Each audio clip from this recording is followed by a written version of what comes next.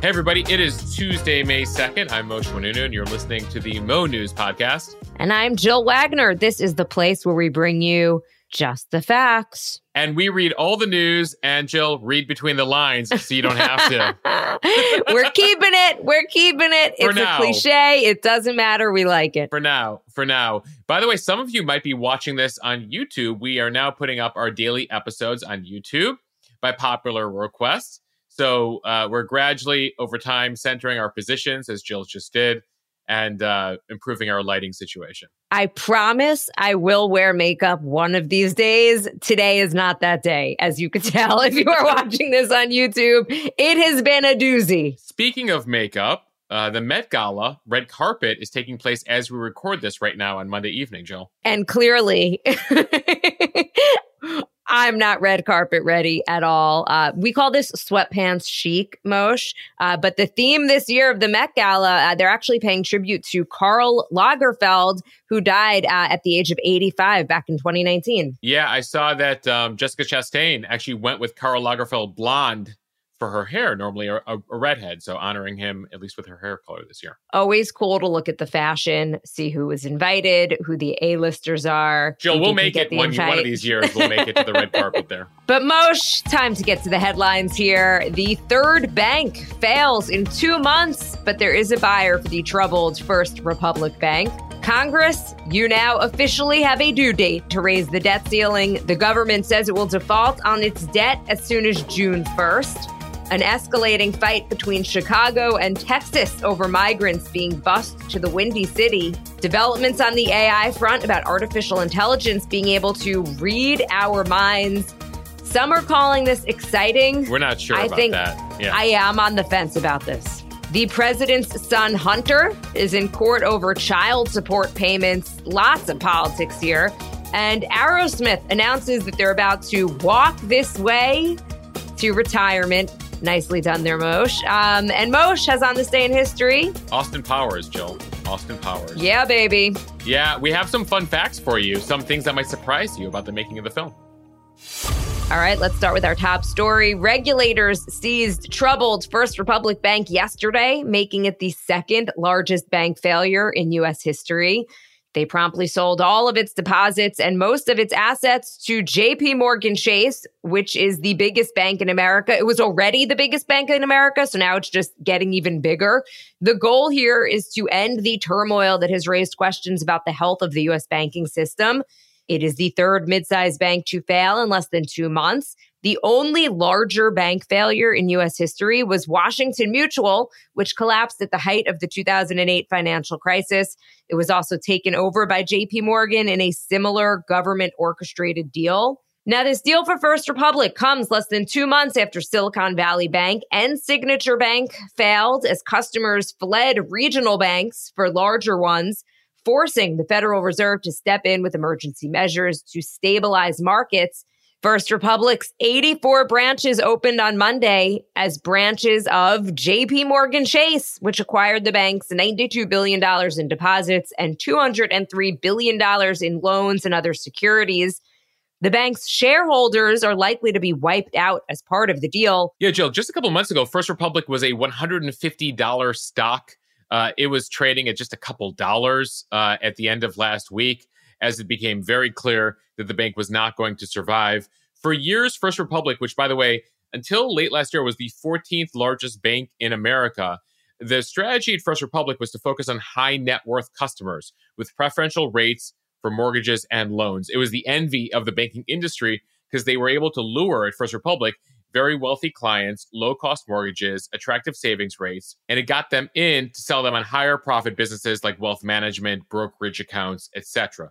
In return, the wealthy there rarely defaulted on their loans, parked substantial sums of money in the bank that could be lent elsewhere.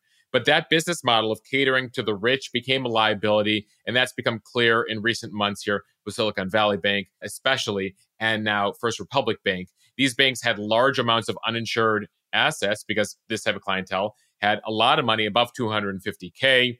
And as it became clear that there were questions about these banks, those people with large accounts were very quick to pull out their money First Republic alone saw $100 billion in deposits leave in the first 3 months of this year. And so that left the bank then scrambling for money. There was a lifeline, actually, interestingly, coordinated by JP Morgan of $30 billion to try to save it in March. That did not work out. First Republic then asked for more. At the end of the day, the government saw it fit to find a buyer here. They had an auction over the weekend. They had to make an exception here for JP Morgan, given how large it already is. And so you have it here. The latest bank collapse. First Republic, by the way, now replaces Silicon Valley Bank as the second largest of all time, moving SVB down to third, Signature Bank fourth on the list. So literally the second, third, and fourth largest bank failures in American history, all taking place in the last 2 months. That said, analysts who are looking at this don't see a larger contagion here or not immediately worried about any other banks. This was isolated to a couple banks here, especially in light of where interest rates have gone up in the last year. And so that has made it challenging for these banks to have immediate liquidity and the fact that some of them are now taking a loss on some of their holdings. I was listening to an interview with a business owner who had a lot of money at First Republic. He was saying he has so many decisions that he has to make and so many stress factors in terms of just running his business, that the last thing that he needed was to worry about whether or not his deposits at the bank were going to be safe. And that it just made more sense for him to pull his money out, millions of dollars, and put it in a different bank because it just wasn't something that he needed to worry about. And that is the problem, is that you have a lot of people who could so quickly in the digital age just hit one button on a smartphone and transfer millions of dollars out of a bank. And there you go. And we've talked about this before. It is in some ways a self-fulfilling prophecy. Bank runs are easy in the digital age. You got people who have money at a mid-sized bank who are nervous that it's not safe. They pull their money out. And then it isn't safe because then the bank does actually go under. We should mention here, when I was first starting Mo News a couple of years ago, First Republic was mentioned to me as a good bank for a small business. So as a matter of disclosure here, we banked. Jill, I've paid you a couple paychecks with First Republic checks. So this was a matter of nervousness. Now, I fortunately or unfortunately never had the problem of having millions of dollars in the bank, Jill. Mine were always under the $250K FDIC insured. But that was certainly a very nervous thing, watching this for the past 6 weeks. And, it seems like it was relatively seamless. Though I will say it is unfortunate because regional banks are important for people out there to be able to get funding. Sometimes you can't get loans from the large banks. And in this case, the biggest bank in America just got larger. And so that's one of the downsides here of the situation we're facing. At the same time, economic headwinds change here and banks have to be prepared for that. And clearly, Silicon Valley Bank was not. And in this case, it did not appear that First Republic was able to withstand the current situation. Moshe, I am far from an economist, but it seemed pretty obvious that the Fed was going to have to raise interest rates. And many people said that they waited way too long to raise interest rates. So I think that there are real questions as to why these banks weren't prepared for that economic landscape to change. Right. I mean, we have a system here where you give a certain amount of onus, responsibility on part of the business, and then you have regulations. And the question here is, does the government need to step in with more regulations? Or will this be a wake-up call to other bank CEOs without further regulations? And that certainly is being debated in Washington. You're hearing more from the FDIC, and we'll stay on top of this on this podcast. Okay, staying with financial news, it is now getting down to the wire. U.S. Treasury Secretary Janet Yellen notified Congress on Monday that the U.S. could default on its debt as early as June 1st. That is less than a month from now. That is, if legislators do not raise or suspend the nation's statutory borrowing authority before then, aka the nation's debt ceiling. In a letter to House and Senate leaders, Yellen urged congressional leaders to protect the full faith and credit of the United States by acting as soon as possible and vote to raise that $31.4 trillion borrowing limit. She added that it is impossible to predict with certainty the exact date of when the U.S. will run out of cash. So don't wait until the last minute. I feel like this is like when teachers tell students, don't wait until the night before to do your paper. It came as the Congressional Budget Office also reported that it saw a greater risk of the U.S. running out of funds in early June. And that is due to less than expected tax receipts this filing season. Remember, the US government is literally now scrounging around for money to pay our bills. And that is why this debt limit matters so much. Yeah, they're going to start looking for pennies in the couch soon at the White House, Jill, until the debt limit goes up. And we can then take out more money as a government to pay back interest payments, pay back our debtors. So we officially hit this $31.4 trillion limit in January. But that's when Yellen said the Treasury would be able to take what they call extraordinary measures to pay back debt, federal benefits. I mean, there's trillions of dollars that the government owes, right? Social Security benefits, veterans benefits. There's certain mandatory spending, and they only have a limited number of measures that they can take to kind of pause certain funding in order to pay things that are due. In many cases, you're talking about U.S. debt here, right? You buy Treasury bonds, you want to get paid out for them. The U.S. should be good on its debt. It has been for more than 200 years. And so that's the issue here. This is why the debt limit is such a big deal, because this is literally America's credit rating. And you want the world to know that they can trust America here. So President Biden, we learned late Monday, phoned all 4 congressional leaders, top Dems and the top Republicans, McConnell, Hakeem Jeffries, Kevin McCarthy, Chuck Schumer, invited them all over to the White House for a meeting next week. And it comes as the president and Kevin McCarthy have been at an impasse here. The president, as we told you on this podcast, wants a clean debt limit increase. He says, increase the debt limit so we can pay back the existing people that we've already taken money from. McCarthy and Republicans are saying, no, not so quick. We want you to agree to some budget cuts, and we need some fiscal discipline here before we agree to a debt limit increase. So Biden, for the most part, has said no negotiations here. Now you see him inviting everyone to the White House. It does come as Republicans last week said, we'll increase the debt limit, but we also want you to cut back on a whole bunch of things that you passed recently, and we want you to stop spending. Keep in mind, this is not the first time this has happened. This sort of is starting to look more like 2011 right now. President Obama, Republicans leading the House at the time. It was a similar debt ceiling fight. It took the country to the brink of default. It actually prompted a downgrade of the country's credit rating at the time. We still haven't recovered that, even 12 years later. I remember very well when our credit was downgraded, actually. The question is, given that Congress is even more polarized than it's ever been, and you've got these hardliners like Marjorie Taylor Greene and others, how does this end? This is one of the reasons, Jill, why that whole speaker fight that it took Kevin McCarthy 15 votes to be elected speaker was so concerning to folks, because that showed his lack of command over his caucus, right? His group of Republicans. And the fact that even on something as simple as being elected speaker, he couldn't get them through, started to preview for people, when the debt ceiling comes up, how is he going to keep this group together, given that he only has a several seat majority here? And so they're going to have to come up with something. And like most compromises, neither side's going to have to love it, right? In this case, Republicans are asking for a lot. They want President Biden to basically reverse everything he's done and everything he's passed for the past 2 years. That is not going to happen. Biden says, I will give you nothing. I want a debt limit increase, and that is all. He will probably have to concede on something, right? Kevin McCarthy will have to go to his hardliners and say, we got something, folks. So at the same time, you have this game of chicken here. Both sides will be like, well, I'm going to blame you. When everything collapsed in the stock market, I will say this is because of Republicans. And Republicans I will say it's because of Biden.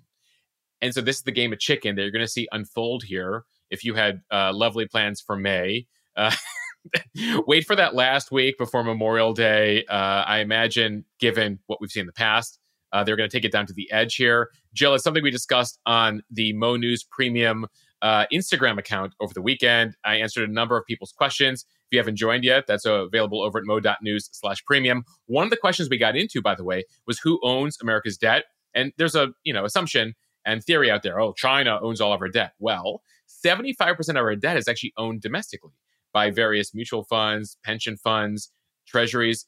Nearly 40% is owned by the Fed. The Fed buys treasuries, right? When it comes to foreign debt holders, which is about a quarter of our debt, Japan is actually the largest foreign holder of our debt. That's followed by China, which has about 800 billion of our 31 trillion in debt. If anyone's more interested in that conversation, again, you can find that over at Mo News Premium, mo.news/premium. Join over there. You'll have access to a special podcast and our members-only Instagram account.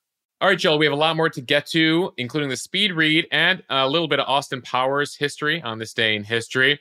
But first, I want to thank our sponsor this week, Boll and Branch Sheets. That is Boll and Branch, BOLLAND, Branch. We're so happy to be partnering with them again. It's a brand I have come to know and love and spend somewhere between 5 and 8 hours every night hanging out with. Boll and Branch sheets are made with 100% traceable organic cotton. They get softer with every wash. And now that we've had them for a few months, I can say with certainty that that is the case there. They've been bought by millions, including another interesting fact I learned recently, 4 American presidents. So just under 10% of all American presidents have also used Boll and Branch sheets. What's cool about Boll and Branch sheets, and we talked a bit about this on the Instagram account recently, is they spend a lot of time focused on the supply chain. It turns out organic cotton is better for the environment there, especially where they grow it in India, including the health of the farmers in India. But let's get to the deal here right now for Mo News listeners. Starting now, you will get 15% off site-wide. Use our code MONEWS, MONEWS, to get 15% off today over at bullandbranch.com. That is Boll and Branch, BOLLAND, branch.com. Promo code MONEWS. Time now for the speed read from NBC News. The Biden administration will end COVID vaccination requirements for federal employees and international air travelers on May 11th, according to the White House. This announcement means the requirement will be dropped the same day the administration said that it would end the public health emergency tied to the pandemic. The administration also ending vaccination requirements that it had put in place for international air travelers. These new travel rules mean that international air travelers who are not U.S. citizens or lawful permanent residents will no longer need to be fully vaccinated before flying to the United States. A couple weeks too late for Novak Djokovic, Moshe. Was just going to say, Novak could have used that to compete in those couple of those tennis tournaments. Jill, I've been getting this question repeatedly, being like, it's 2023. When are they going to lift this requirement? Well, it appears next Thursday, along with pretty much everything else at this point. Keep in mind, last month, the Biden administration signed into law that Republican-backed resolution terminating the national emergency that was first declared back in 2020. This now ends the final rules. And one thing we're still tracking is the immigration issue, because this will also lift the Title 42 we've been telling you about down at the border, which means we could be seeing a surge on the border very soon. Moshe, speaking of immigration, this story coming from CBS Chicago. Chicago Mayor Lori Lightfoot sent a letter to Texas Governor Greg Abbott Monday, urging him to do away with his policy of busing migrants north. Chicago and other major northern cities like New York and Washington, D.C. have previously been major destinations for those bus trips out of Texas. The trips made national headlines late last year when Texas experienced a major surge in migrants. Lightfoot accused Texas Governor Greg Abbott of engaging in inhumane and dangerous action by sending migrants to a number of sanctuary cities. Further, she alleged in a letter that women in active labor and people needing extensive medical care had been sent to the city. She claims to have, quote, shouldered the responsibility of caring for more than 8,000 men, women, and children with no resources of their own. Opponents of the busing policy argue that it is inhumane and dangerous. Proponents, though, say that the bus rides help migrants reach their final destinations faster, and that cities where Democratic politicians say the country needs looser immigration standards should have to experience the crisis themselves. Yeah, Texas Governor Abbott is responding to Lightfoot's letter and is refusing to end his busing policy. He told the mayor, you must call on the Biden administration to do its job by securing our border, repelling the illegal immigrants flooding into our communities, classifying the Mexican drug cartels as foreign terrorist organizations. He made a whole bunch of demands there. The governor went on to claim that the influx of migrants is not a Texas problem, but an American problem, and that Texas began busing migrants to sanctuary cities like Chicago, where they give more opportunities to migrants to provide much needed relief for his border town. She was talking about having 8,000 migrants in Chicago. He's talking about cities like El Paso, which have seen tens of thousands cross the border. According to the U.S. Customs and Border Patrol, they estimate that the southwest border in just the month of March alone saw nearly 200,000 migrants. That now means the U.S. has seen about 1.2 million in just the past 6 months. The Wall Street Journal, Moshe, which is a conservative paper, they wrote an opinion piece about this, and they said, posturing as a, quote, sanctuary city used to be fun when it meant resisting Donald Trump, but now the migrant crisis is everywhere. Yeah, you see here Republican governors in the South trying to make certain Democratic cities eat their words, so to speak. The problem is, Joe, that these migrants are effectively being used as pawns in the middle, and you've seen images of these migrants, small children being bused in the middle of the night over the winter, cold weather locations in the north, no blankets, etc. And unfortunately, they're being tossed around as part of our kind of domestic political debate right now without a real solution to the migrant crisis. Okay, on to some tech news from the New York Times. Artificial intelligence is getting better at mind reading. On Monday, scientists from the University of Texas made another step in that direction to getting closer to mind reading. In a new study, researchers described an AI that could translate the private thoughts of human subjects by analyzing what's called fMRI scans, which measure the flow of blood to different regions in the brain. Already, researchers have developed language decoding methods to pick up the attempted speech of people who have lost the ability to speak and to allow paralyzed people to write while just thinking of writing. But the new language decoder is one of the first to not rely on implants. In the study, it was able to turn a person's imagined speech into actual speech. And when subjects were shown silent films, it could generate relatively accurate descriptions of what was happening on screen. Alexander Huth, who is a neuroscientist at the university, and he helped lead the research, said this isn't just a language stimulus, but that we are, quote, getting at meaning, something about the idea of what's happening. And the fact that that's possible is very exciting. For him, Jill. For him. I was going to say, I don't know how I feel about that. I mean, maybe this is exciting. It's still a little scary. When I saw the headline, I was like, we got to do this in the podcast. You're like, AI getting better at mind reading? What? And it comes as I'm about to tell you another development as far as the kind of godfather of AI. But as far as this study, Jill, you can read more about it in the journal Nature Neuroscience. This study of Dr. Huth centered on 3 participants. They came to his lab for 16 hours over several days to listen to The Moth and other narrative podcasts. As they listened, an fMRI scan, so this is a functional MRI scan, recorded the blood oxygenation levels in parts of the brains. The researchers then used a large language model to match patterns in brain activity to the words and phrases that the participants heard. So programs you've heard about like ChatGPT and Google's Bard are trained on vast amounts of writing to predict the next word or sentence or phrase. Those models then create maps indicating how words relate to one another. So the good doctor, Huth, noticed that the particular pieces of those maps could be used to predict how the brain lights up in response to language. And so apparently here they're able to connect parts of brain with words here, Jill. We're still very early on, but it did come as I saw another headline break on Monday. The New York Times has an interview with a man named Geoffrey Hinton. He is dubbed the godfather of AI, so this is a completely separate story, but comes out at the same time. He's responsible for many of the major advances in AI, and he has now quit his job so he can freely speak out about the risks of AI. He says to the New York Times, this is Hinton, the godfather of AI, that he now partly regrets his life's work. He joins a growing list of experts who are warning about the potential dangers here of AI, including disinformation and unexpected behaviors like we've told you about before, that AI can hallucinate.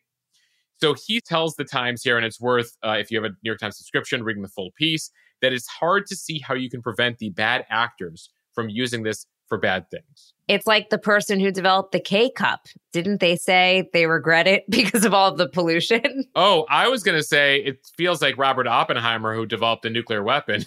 He also regretted it. So did Einstein, by the way, the people who were involved in the Manhattan Project and what that came to be, and the fact that we now live for the rest of time, at least it looks like it, with nuclear weapons, the threat of destroying ourselves.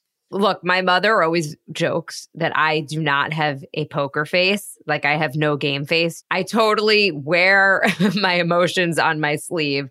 But in this case, the fact that something could potentially read your mind, I think that that's pretty scary, actually. Look, this is incredible technology, especially for people who have disabilities. And it's so incredibly helpful. But in that case, you might have an implant and you want it. It's voluntary. The fact that there's this technology that could potentially be reading people's minds who didn't sign up for it is problematic. It's still very early on. We'll see how this goes. We'll see what rules and regulations they build around this. But we thought it was an interesting development today. It's still very early on in the process. And Jill, I'm an optimist. I think we'll figure it out. Whereas I'm like, it's the end of the world. Maybe that's why this podcast works. All right, from CNN, President Biden's son, Hunter Biden, was in court on Monday for a child support hearing. An Arkansas judge ruled that he will need to sit for a sworn deposition and answer additional written questions about his investments, art sales, and other financial transactions as part of a paternity-related case. The hearing was convened after Hunter Biden asked to reduce the monthly payments to London Roberts, the mother of their 4-year-old daughter, Navy Joan Roberts. Hunter Biden had been paying $20,000 in monthly child support, but is looking to lower his total given a loss of income. The two sides are now locked in a legal tussle over which documents he needs to hand over to Roberts as part of the discovery process to prove finances. She and her outspoken Republican lawyers want many of the same financial records that House Republicans are trying to obtain for their own Hunter Biden probes. Funny how that works out. Yeah. This case comes amid the Justice Department's long-running criminal investigation into Hunter Biden's taxes and finances. Yeah, suddenly you had some top Republican attorneys take a real genuine interest in this paternity case in Arkansas related to Hunter Biden, especially as we enter an election here. And that's something, by the way, that the Biden team notes here is they're like, look at who's on the other side. We definitely saw this, by the way. It sort of reminds me of the Paula Jones, I mean, same state, actually, Arkansas, but how certain political attorneys in Washington took an interest in, all the matters related to Bill Clinton back in the 90s and started to kind of raise up these issues. And I feel like you've got Democrats who are like, we will pay you the difference. Just why did you bring this up in court? Well, right. Your dad needs to win re-election, Hunter. Can you please just take care of this? We'll give you the $5,000 a month, whatever it is that you need. So there's a lot of politics here related to this. Hunter Biden, by the way, this is one of 5 children that he has. He's been married twice. And then he had this relationship, it appears, in between those 2 marriages. London Roberts and Hunter Biden reportedly first met at a strip club where she was performing in D.C. a few years ago. She then gave birth to a baby girl in 2018. He initially denied fathering the child, so she filed a paternity suit. There was a DNA test. It came back positive. That case was closed. He agreed to begin paying child support. Now he wants to lower the child support. Hunter here has been accused of violating numerous court orders, intentionally withholding key evidence here, because, again, he fears that providing this evidence in this case will then create trouble for him in the other investigations you mentioned. He has been called a, quote, deadbeat dad in some tabloid media. His attorneys made a point of trying to refute that in court this week, saying that Hunter has given her a total of $750,000 over the course of the payments, but is looking to lower that sum right now. And it does come, Jill, as in December, her attorneys filed a motion to have the 4-year-old daughter's last name changed from Roberts to Biden. The mother there claiming that the Biden last name will benefit her daughter, despite the fact that she and Hunter never really had a formal relationship. It's not a horrible point. Right? From Rolling Stone, Aerosmith heading into retirement with a farewell tour. The group announced Monday that they'll have a 40-date North American tour featuring special guests, the Black Crowes. Aerosmith said in a joint statement, "It is not goodbye, it's peace out. Get ready and walk this way. You're going to get the best show of our lives." Guitarist Joe Perry believes the time to say goodbye is now, especially with every founding band member over the age of 70. Steven Tyler is 75 years old, and he is the oldest in the group. Yeah, Jill, the band formed 53 years ago, back in 1970. It's collected 4 Grammys over that time, but, has had an indelible impact on American culture. They broke boundaries with their collaborations between rock and hip hop. They had that epic collaboration with Run DMC for Walk This Way. I remember their incredible Super Bowl halftime performance years ago with a very young Justin Timberlake, young Britney Spears. So as far as seeing their last tour here, it'll kick off in Philadelphia September 2nd, 40 stops across the US and Canada, ending in Montreal next January. There will also be a special stop in Boston for a special hometown show on New Year's Eve December 31st. Oh, that's awesome. Tickets go on sale this Friday. You can check them out over at Ticketmaster.com, Jill. Concerts are just so expensive now. It's like, I don't know how people afford it, to be totally honest. It's like an experience. It's like a travel. I mean, it's like going on a trip now, right? Like it's an experience. And this is the last time you'll see Aerosmith, we think, because I think it's Elton John who's had the Goodbye Yellow Brick Road tour like several times now. I was like, wait, didn't he already say Goodbye Yellow Brick Road? And he's like, no, I'm back to keep going on the Yellow Brick Road. But it sounds, based on the way Aerosmith is talking here, that this will actually be their last big live tour. Billy Joel is doing it right.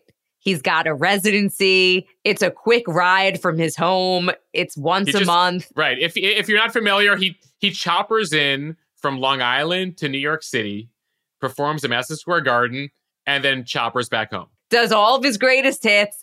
Everyone loves it. Yeah. It's really brilliant. That is the move. Yeah, I mean, they could conceivably do that in Vegas or some other place. I mean, residency is a big thing now. You know, Celine was doing that for a while. Adele has a residency. Mariah Carey had a residency there. So we'll see. All right, now time to end, as always, with On This Day in History on this May 2nd. I'm going to start in 1803, Jill. 220 years ago today, the U.S. got a pretty great deal from the French for the Louisiana Territory. They bought it for less than 3 cents an acre, about $10 million at the time. It actually encompasses, I think, about 20 states from Louisiana up to Montana. And some of the heartland, some of the best farmland in the world. The French were looking to get some quick cash there when they sold it to Thomas Jefferson. Short-sighted, France. Quite short-sighted. Oh, Napoleon and your wars. You had to fund them somehow. All right, fast forward to 1930. It was 5 months after the stock crash. On this day in history, President Hoover says, it's just a temporary setback. Everything will soon pass and the economy will bounce back. It turns out we had the Great Depression ahead. It would worsen over the next 5 years. President Hoover would lose his election to FDR just 2 years later. All right, Jill, one more piece of presidential history here. The year 2000, 23 years ago today, President Clinton announces that GPS will officially be made available to the public. The satellite signals were originally just there for the government, for the military. They were eventually degraded for non-military use. And then Clinton announces that we all get to have GPS. And it's funny because today you feel like, where was the world before this? It feels like it's always been here. I saw a piece, I think it was on CBS Sunday Morning, about how because of GPS, we're not using a certain part of our brain that analyzes geography and things like that. I have actually, because of that story, decided to not use GPS unless I really need it. Because I was getting to the point, and I think a lot of people are like this, where you just put GPS on, even if it's somewhere you probably know how to go. Right, going to your parents' house. Yeah. My car could drive there itself at this point. But no, it's just one of those things. It's just sort of a safety net that a lot of us like. And I had become so incredibly reliant on it. And I just decided, again, that unless it's someplace that I'm really going to get lost if I don't use GPS, that I'm not going to use it. And look at me, smarter already, Moshe. It's funny you mentioned that, Jill, because, I mean, when I learned to drive, I mean, I didn't have GPS. You know, there was not even MapQuest at that point. MapQuest, aging myself there too, that would come in sort of the late 90s, early 2000s. So when I go home to Chicago to visit my family, I'm able to drive on the roads and the expressways there without looking at the map. I might look at it for traffic purposes, but I don't need to have it up. And almost as a matter of pride, I'm like, I'm not putting this up. Like, I know these roads. I've memorized these roads.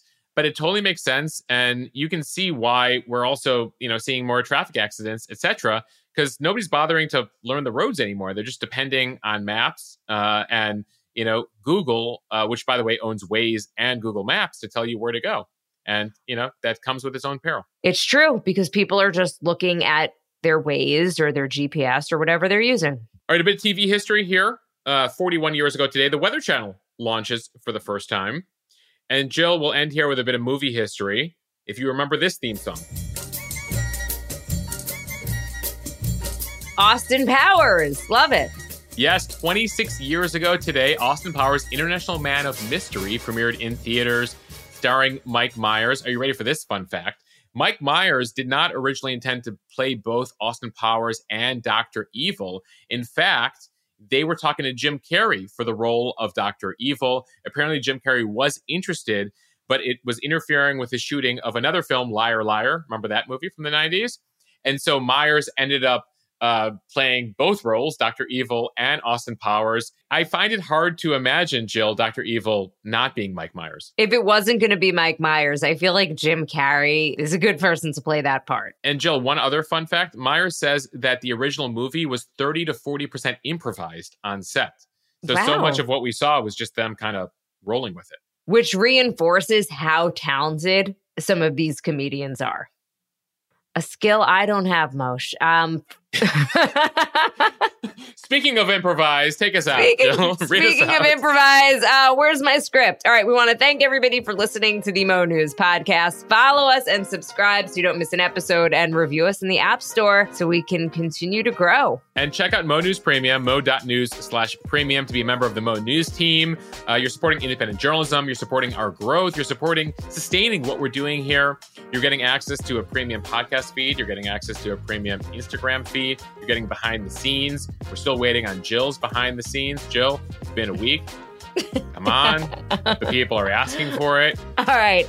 Tomorrow, I promise. Right now, Mo News Premium, you can get it for $7 a month or $70 a year. That is 2 free months. And if you use the code MoNewsPod, MoNewsPod, you get an extra month free. That's for a limited time. So use it while you still can. We did get a call from Sarah from Florida, and she was very psyched that Mondays with Moshe and Alex is now available on Mo News Premium as a podcast. Yes, I'm about to go live right now. Jill, we go live on YouTube and Instagram. But if you want to listen to it after the fact, you can now do that via the Mo News members podcast. So you can catch us live every Monday night, 9 p.m. Eastern time, or listen to us after the fact on the podcast. All right, bye, everybody. Later. Thanks for listening to the Mo News podcast.